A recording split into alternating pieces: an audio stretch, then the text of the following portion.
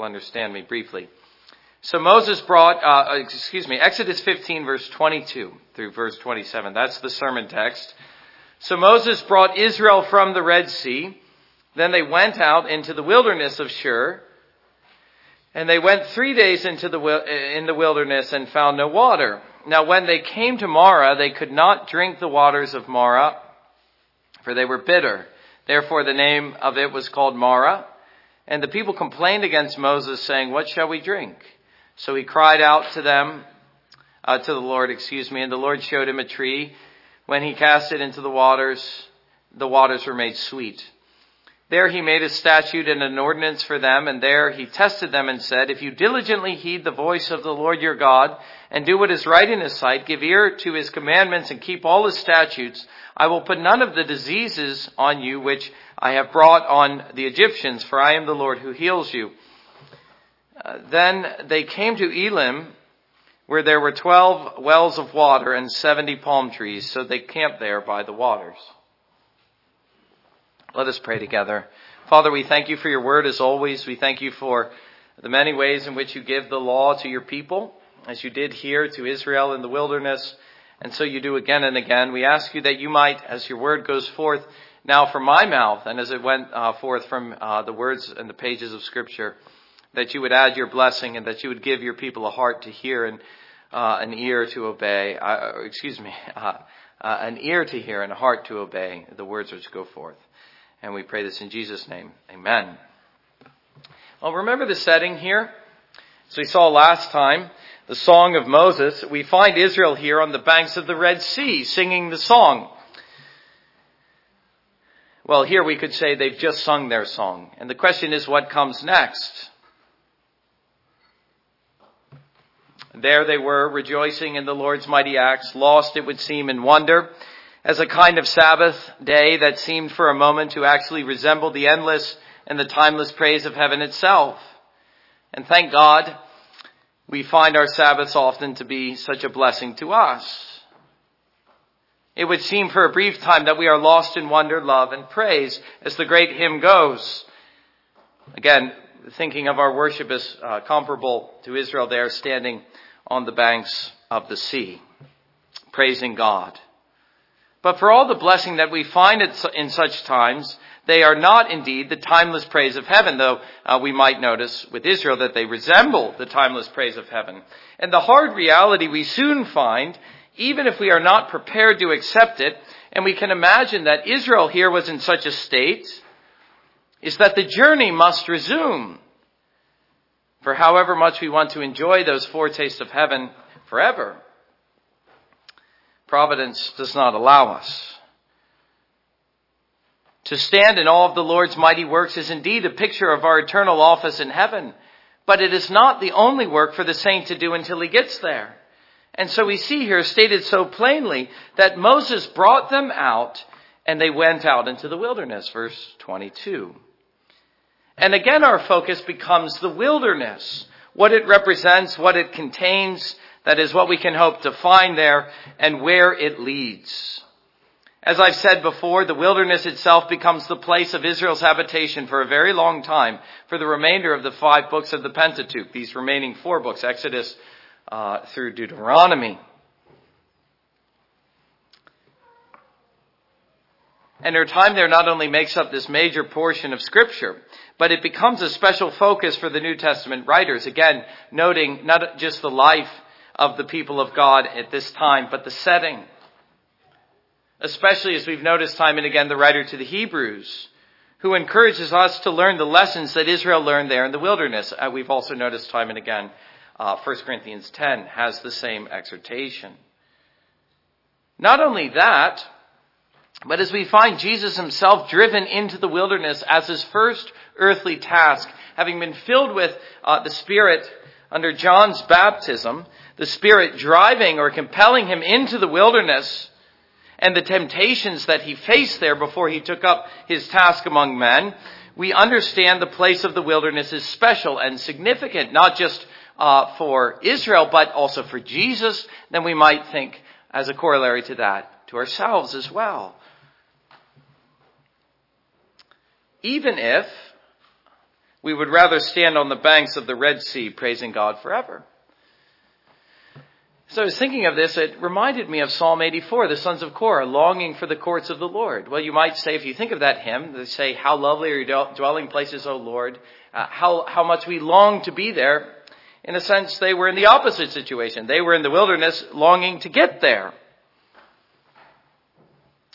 Well, that's where the saint spends a lot of his time. And the first point then is that the journey must resume, which is just to say there is still work to be done, still progress to be made.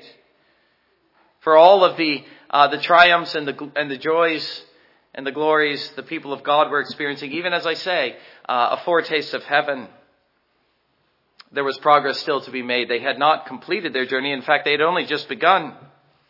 Moses and the people recognized this when in their song they take up a prophetic note. Let me read that again, verses 13 through 17. You in your mercy have led forth the people whom you have redeemed. You have guided them in your strength to your holy habitation. The people will hear and be afraid. Sorrow will take hold of the inhabitants of Philistia. Then the chiefs of Edom will be dismayed. The mighty men of Moab, trembling, will take hold of them. All the inhabitants of Canaan will melt away. Fear and dread will fall on them by the greatness of your arm. They will be as still as stone till your people pass over, O Lord. Till the people pass over whom you've purchased, you will bring them in and plant them in the mountain of your inheritance, in the place, O Lord, which you have made for your own dwelling, the sanctuary, O Lord, which you have established. In the very song which they sung, they were looking forward to the journey, you might say. They were recognizing, that is, that God's works were not finished. God was leading them somewhere, and great victories lie in between, verses 14 through 16. Victories we'll read of later. God overthrowing not just Pharaoh, but their other enemies. And it is the great task they recognize in their song to follow him there. That is, wherever he might be leading them, even as he says to the holy habitation, verses 13 and 17. God was leading his people in worship. He was leading his people to worship. Of course, we can take this in two senses, the holy habitation to which the Lord was leading them through the wilderness, both that of Jerusalem and most especially a second sense, a spiritual sense, but we know the truest sense of all, that which Jerusalem represented, the holy habitation which Israel found there, and that is the heavenly tabernacle which we read of in Hebrews, into which Christ has now gone and occupies and invites us to join him in our songs and in our worship, and most especially at the end of our earthly pilgrimages. That's where the Lord is leading us. But the point is, even our best Sabbaths do not bring us this far. We may stand upon the banks of the Red Sea, but we still do not stand in the heavenly Jerusalem. They only give us a taste and a rest, which strengthens us to take up our labors once more and follow God where he is leading us. But you see, the path to the heavenly city or the holy habitation is indirect, not direct. He does not lead us there immediately,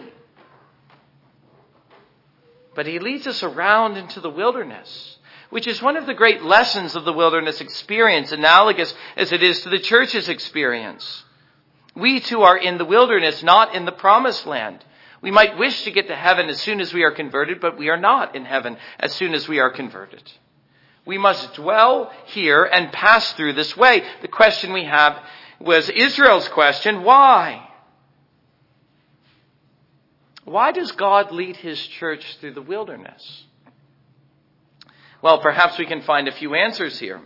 The simplest answer is that there God's special purpose for Israel and for the church is realized. He has something which he wishes to accomplish, which he does accomplish in the wilderness, and which you might say he cannot accomplish elsewhere. That is why. But still we ask, what is that purpose?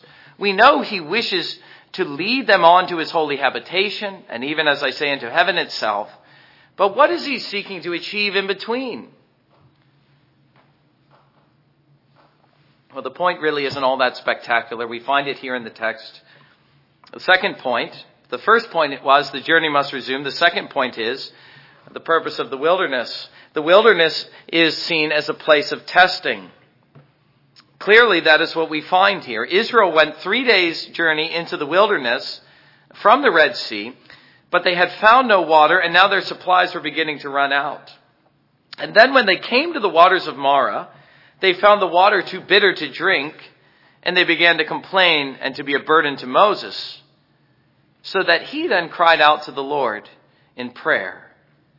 What we see, as the text itself clearly states, is that the Lord was testing them there.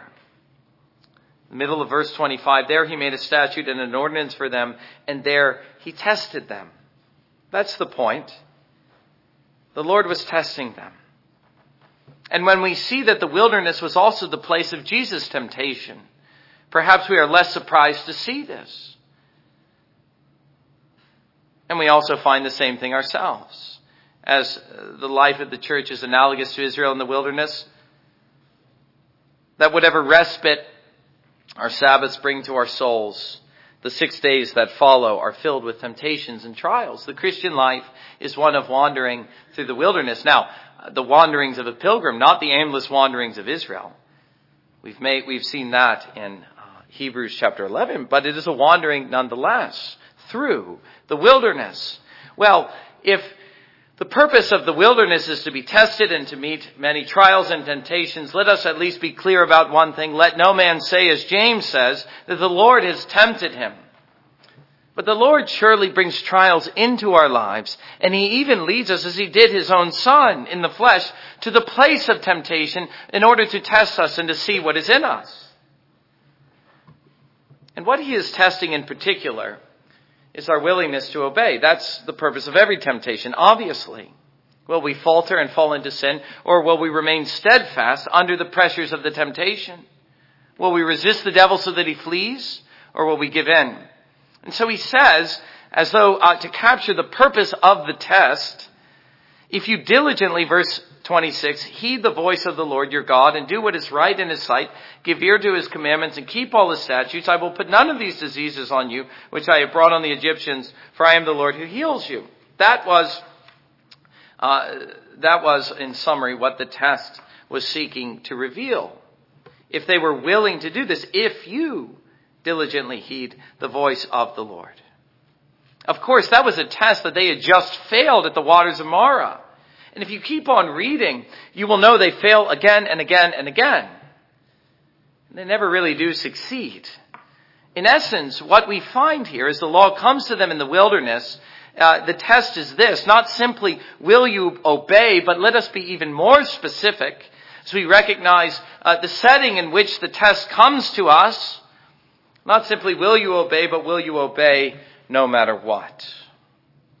That is the lesson the Israelites illustrate here. And time and again as we go on, it is easy, we find with Israel, and let us be frank in our own lives, it is easy, beloved, to worship God on the banks of the Red Sea. In seasons of blessing, seasons of refreshment, seasons in which the Lord's salvation is perfectly plain and evident to the people of God. But it isn't so easy to do so in the wilderness. It isn't so easy to maintain a spirit of faith and steadfastness to the Lord when the trials and the temptations come. The wilderness, again, let us be clear, is a place of testing. It is also tiresome, isn't it? Israel here was thirsty. And they came to a place of water only to find water that wasn't fit for drinking. What could better illustrate the futility and the frustration of this life? One problem is only met by another. But you see in all this, it isn't just the curse working itself out. The consequences of the sin of Adam and Eve. If that was all it was, we might be justified in our grumblings, perhaps. But it's really something greater. And we know it's something greater, especially for the church. God is saying to us in essence, and again, you have to read verse 26. I just read it. If you diligently obey my law, then I'll bless you. But if you don't, then I'll curse you. That's the test. God is saying in essence, as he tests and tries the church in the wilderness, what kind of obedience are you prepared to give? Will you still listen to and follow my ministers even when the waters run dry? I think it's especially noteworthy to see that they grumbled against Moses here. And Moses became weary. They complained, verse 24, against Moses. If you read Matthew Henry, he makes a special point of that. Will you complain against my ministers even when the waters run dry? And more importantly, will you listen to me always, the Lord is asking. Will you trust me even when it seems there are no waters at all? Or will you grumble at every difficulty you find along the way? Jesus himself tells us, that tribulations are sure to come at the end of John chapter 16. Why is it that we still find them so surprising? Or worse, we treat them as settled realities that we hate. When something goes wrong, I confess I will often say, of course this is happening again, or of course this doesn't work, as though nothing could ever go right. Grumbling, murmuring, complaining. But this reveals my own contempt for God's procedure, my own protest and murmuring as we find here at every difficulty. Has it ever occurred to you, beloved, as you consider Israel here, and surely this is one of the great lessons of Israel in the wilderness, that God hates complaining. It is something more than anything else that reveals unbelief in the heart. And that God hates the grumbling, especially of his people. I confess I'm still learning it. I'm still with you in the wilderness. But it's one of the lessons that we ought to learn. That God leads us into the wilderness in order that we might learn. The highest and the purest form of godliness is found in the hearts of those humble saints like Moses here, who humbly depend on God in the wilderness, even where there is no water or where the water is too bitter to drink. Let us wait and see what the Lord will do. The test also reveals how the Lord himself, we see again in verse 26, is our provider and our physician. He does not lead us, beloved, out in vain, nor to kill us, though that was the suspicion of the people. God has brought us here only that we might die in the wilderness, but that is not his purpose. And if only we had faith like Moses, we would see it too. No, listen to what he says again in verse 26.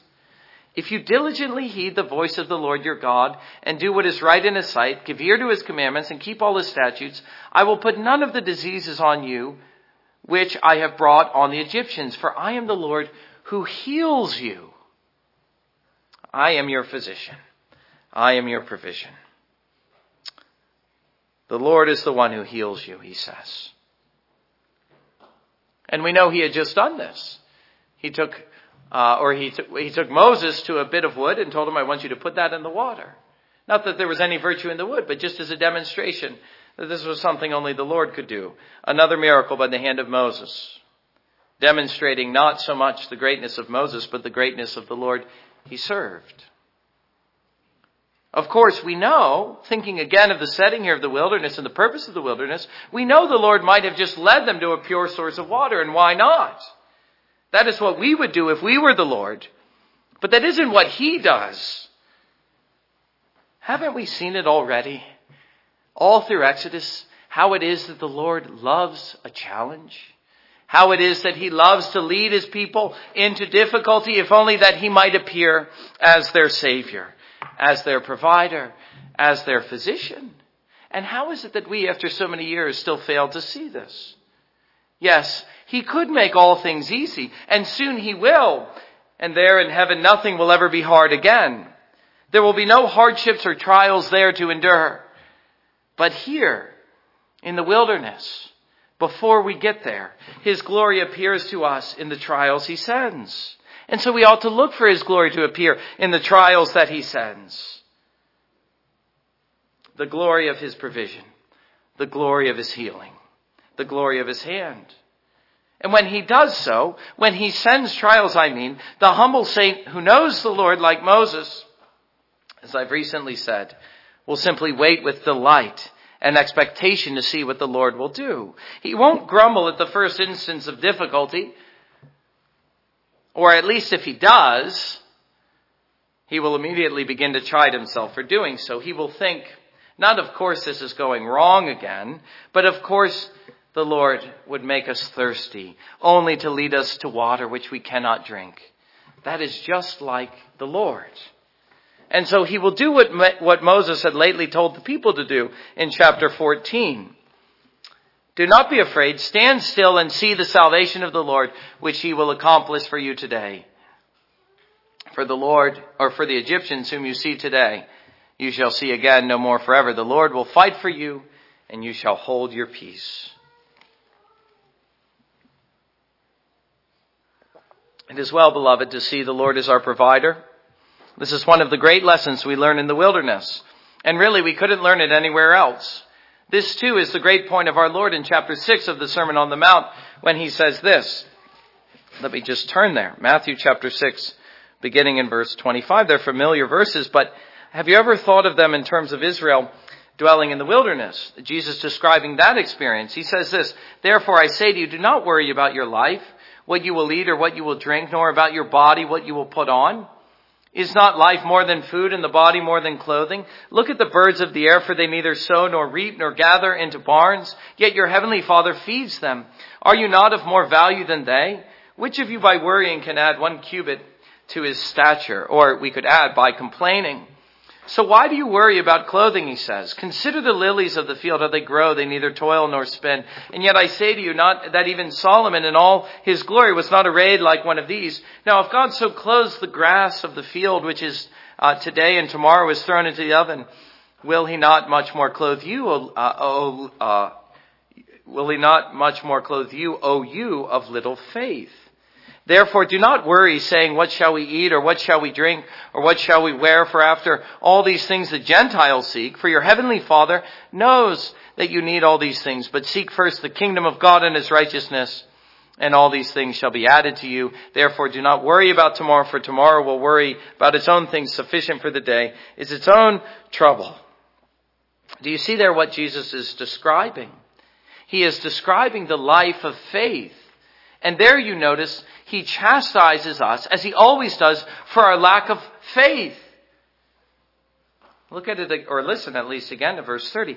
"Now if God so clothes the grass of the field, which today is and tomorrow is thrown into the oven, will he not much more clothe you, O you of little faith?" And isn't God saying the same thing to Israel there in the wilderness? How is it that we, after all this time, are still unbelieving, seeing how good God is to us? He even cares, as we know, for the birds of the air. Will he not also care for us, his little ones whom he so tenderly loves? And do we not realize, having some acquaintance at least with the kingdom of God, that the kingdom of God consists of greater things than food and drink? As Paul reminds us in Romans chapter 14, verse 13, the kingdom of God is not a matter of food and drink, but of righteousness, peace, and joy in the Holy Spirit, of course. Well, we might notice then in the third place, and I did say I would have something to say about the law, that is the centrality of the law. One of the first instances, it may be the first, I'm honestly not sure, of the law coming to Israel in the wilderness. I think it is. Well, the wilderness we see as a place of trial is also a place of law. A place in which the centrality of the law and the place of the people of God, or the lives of the people of God, becomes clear. It is there, just think of it, that the law is given. It isn't given in Egypt, the land of their bondage, nor is it given in the land of promise, but it is given in the wilderness. Just as it is there in the wilderness that it becomes clear whether we will observe God's law or no. And perhaps in that we might discover the reason why the law is given there and not elsewhere. Here is a fitting summary of the law. Let me read it again. "If you diligently heed the voice of the Lord your God and do what is right in his sight, give ear to his commandments and keep all his statutes, I will put none of the diseases on you which I have brought on the Egyptians, for I am the Lord who heals you."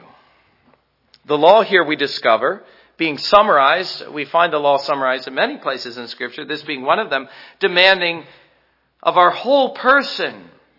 The law is not, as the Pharisees later falsely assumed in their teaching and in their practice, a mere outward obedience. The law doesn't require that, I mean. The law requires, as God makes plain in the giving of the law here, a diligent heeding of God's voice. Hasn't that been the emphasis in Hebrews? Today, if you hear his voice, do not harden your heart in unbelief as the Israelites did in the wilderness. God is saying to them so plainly, I want you to listen. Take to heart what I'm saying. Not only that, doing what is right in his eyes and not our own. The one who belongs to the Lord and follows the Lord, the one who is being tested as a Christian, knows that the thing that really matters is the will of God. A giving ear, he says, to his commandments, and a keeping of all his statutes, not just some or our favorites, but all his statutes. What God is saying to Israel is what Jesus later says to us. I want all of you. I want your whole person. I want your heart. I want your will. I want your mind. I want your whole life. There isn't any part of you that I don't want. And so one here thinks of Jesus' summary of the law in Matthew 23. The sum of the law is to love the Lord your God with all your soul, strength, heart, and mind. And that is really the true impulse of the whole of the law in each of its particular commandments. It reveals whether we really have in our innermost being a love for God himself, which drives us to obey him and for no other reason, and to hear him and to heed all his words and all his statutes. Just as Paul also tells us on the other side, it is a love for our brother which causes us to keep the law with respect to him. Romans chapter 13. It isn't love that makes the law unnecessary. It is love which clarifies and which tells us the secret impulse and the true impulse of the law. The lawkeeper is the man who loves the Lord his God with all his heart, soul, strength, and mind, and he loves his neighbor as himself. And so the question once more we find as the law comes to us in the place of testing is simply, do we really love God? Do we love him for his own sake and accept his authority simply because he is God? Do we in the wilderness, as Jesus himself said, depend not on bread alone, but on every word which proceeds from the mouth of God? Do we understand why a partial view and a partial acceptance of God's word and God's law will never do? It's because we're in the wilderness, beloved. And because we might very well die in the wilderness if we possess anything less than every word which proceeds from the mouth of God. The whole word of God. All his statutes, all his ordinances. We need, like Jesus himself, every word God has uttered and nothing less. Our need is really that desperate. Isn't that also what we've been saying in our Hebrews 11 study on faith? By faith we believe it to be true, whatever God reveals in his word, and nothing less than that. But we also see, and we're bound to notice this here, we noticed it in Deuteronomy chapter 28, how connected with the giving of the law is the happiness of God's people. Our own happiness is bound up with our keeping of the law. Look at how he says it again. I'll read verse 26 once more. If you diligently heed the voice of the Lord, you see there's a condition. Your God, and do what is right in his sight, give ear to his commandments and keep all his statutes. I will put none of the diseases on you which I have brought on the Egyptians, for I am the Lord your God who heals you. There is a conditionality of the happiness of the people of God in the wilderness, and that is placed upon their willingness to keep the law of God. Now, do not tell me that God is here placing Israel under a covenant of works, because he wasn't. I hardly feel I need to say that again, given all that I've been saying thus far, both morning and evening, about the covenant that God establishes with Moses, the old covenant, as a covenant of grace. Still, that covenant is demanding and exacting. But was it really any different with Abraham? I'm not sure I can find the verse, but let me try. I thought of it this afternoon, but I didn't think to write it down. Genesis 17, verse 9. This is what God says to Abraham. Now tell me if this is a covenant of works. As for you, you shall keep my covenant, you and your descendants after you throughout their generations. This is my covenant which you shall keep between me and you and your descendants after you. Every male child among you shall be circumcised, and you shall be circumcised in the flesh of your foreskins, and it shall be a sign of the covenant between me and you. He who is 8 days old among you shall be circumcised. Every male child in your generations, he who is born in your house or bought with money from any foreigner who is not your descendant, he who is born in your house and he who is brought with your money must be circumcised. And my covenant shall be in your flesh for an everlasting covenant. And the uncircumcised male who is not circumcised in the flesh of his foreskin, that person shall be cut off from his people. He has broken my covenant. This was the verse actually. It's earlier on, it's verse 1. I am God Almighty. Walk before me and be blameless. And then he later says, if you break the covenant, well then I'll cut you off. I'll curse you. Don't tell me that Moses was a covenant of works unless you're prepared to say the same thing about Abraham. The covenant, beloved, is always demanding and exacting. Have you ever read the Gospels? What Jesus says to his disciples, what he says to us? And yet surely we would never call that a covenant of works. No, the righteous will ever live by faith. And so it was here. Faith in God's word, faith in God's promise. But yes, also a faith which we have seen, which is prepared to obey the commands. And because of this, he makes the people's happiness to depend upon it. The happiness and the welfare of the church to depend upon her obedience. Will you obey, he asks. Will you keep this law of mine? Well, he says, then I will appear as your physician, as I just have, making the waters sweet, the bitter waters. Note well, God is saying, in the bitter waters turned pure, what God can do. And then make your faith to depend upon that. Stake your faith in your life upon that. And thus he says, in giving his law, do not forsake me, turning away in unbelief and disobedience, or else you may soon find the wrath which befell Egypt soon befall yourself. Do we really think that it can be otherwise, even for the church? Do we imagine that just because we belong to the visible church, that we can safely sin? There is no greater folly, beloved. And no people ever demonstrated this so fully, the folly of this, and so terribly as the people of Israel in the wilderness. And so it is against this backdrop that we read in Hebrews chapter 3, verse 7. The unbelief and the folly of Israel. They heard the word, they heard the warnings, and yet they disobeyed. Therefore, as the Holy Spirit says today, if you will hear his voice, do not harden your hearts as in the rebellion in the day of trial in the wilderness, where your fathers tested me, God says, tried me, and saw my works 40 years. Therefore, I was angry with that generation and said, they always go astray in their heart, and they have not known my way, so I swore in my wrath, they shall not enter my rest. Beware, brethren, lest there be in any of you an evil heart of unbelief in departing from the living God. But exhort one another daily while it is called today, lest any one of you be hardened through the deceitfulness of sin. For we have become partakers of Christ if we hold the beginning of our confidence steadfast to the end, while it is said, today if you will hear his voice, do not harden your hearts as in the rebellion. Well, let me keep reading.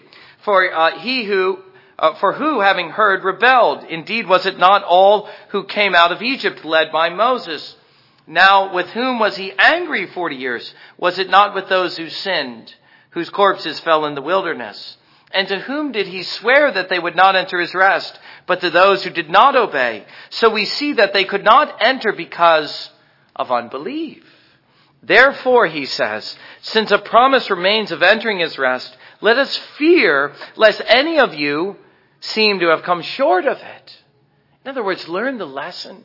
Heed the word of God, lest we be guilty of the same folly. Let us be diligent, he says, verse 11. Therefore, to enter that rest, lest anyone fall according to the same example of disobedience, the example of Israel in the wilderness. We find many such warnings throughout the book of Hebrews. I could read them, but I think we've gotten the idea.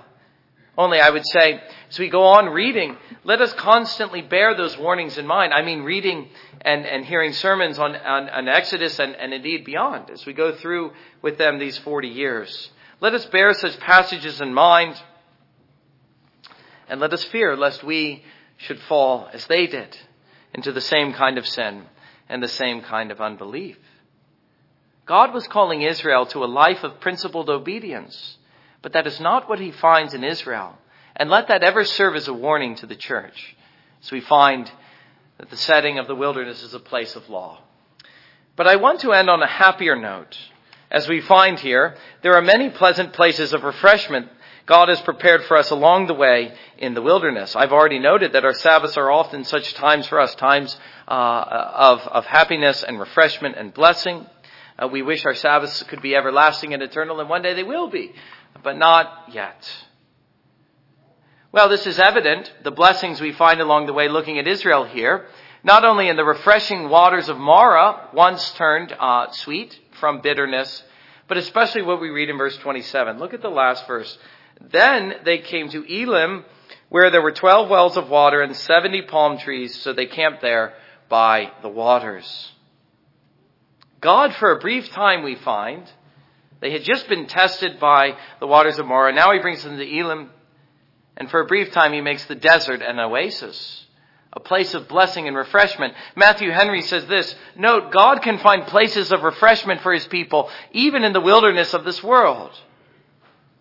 The truth is, for all the difficulties we find in the wilderness, there are also many surprising blessings we find as well along the way. God is wise in trying his people. He knows how to draw out of them what is really there, testing us, as he did Israel here.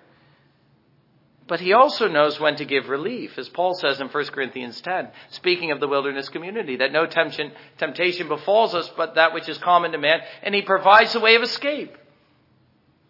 He knows when to give relief, even when he brings us to the place and the season of trial.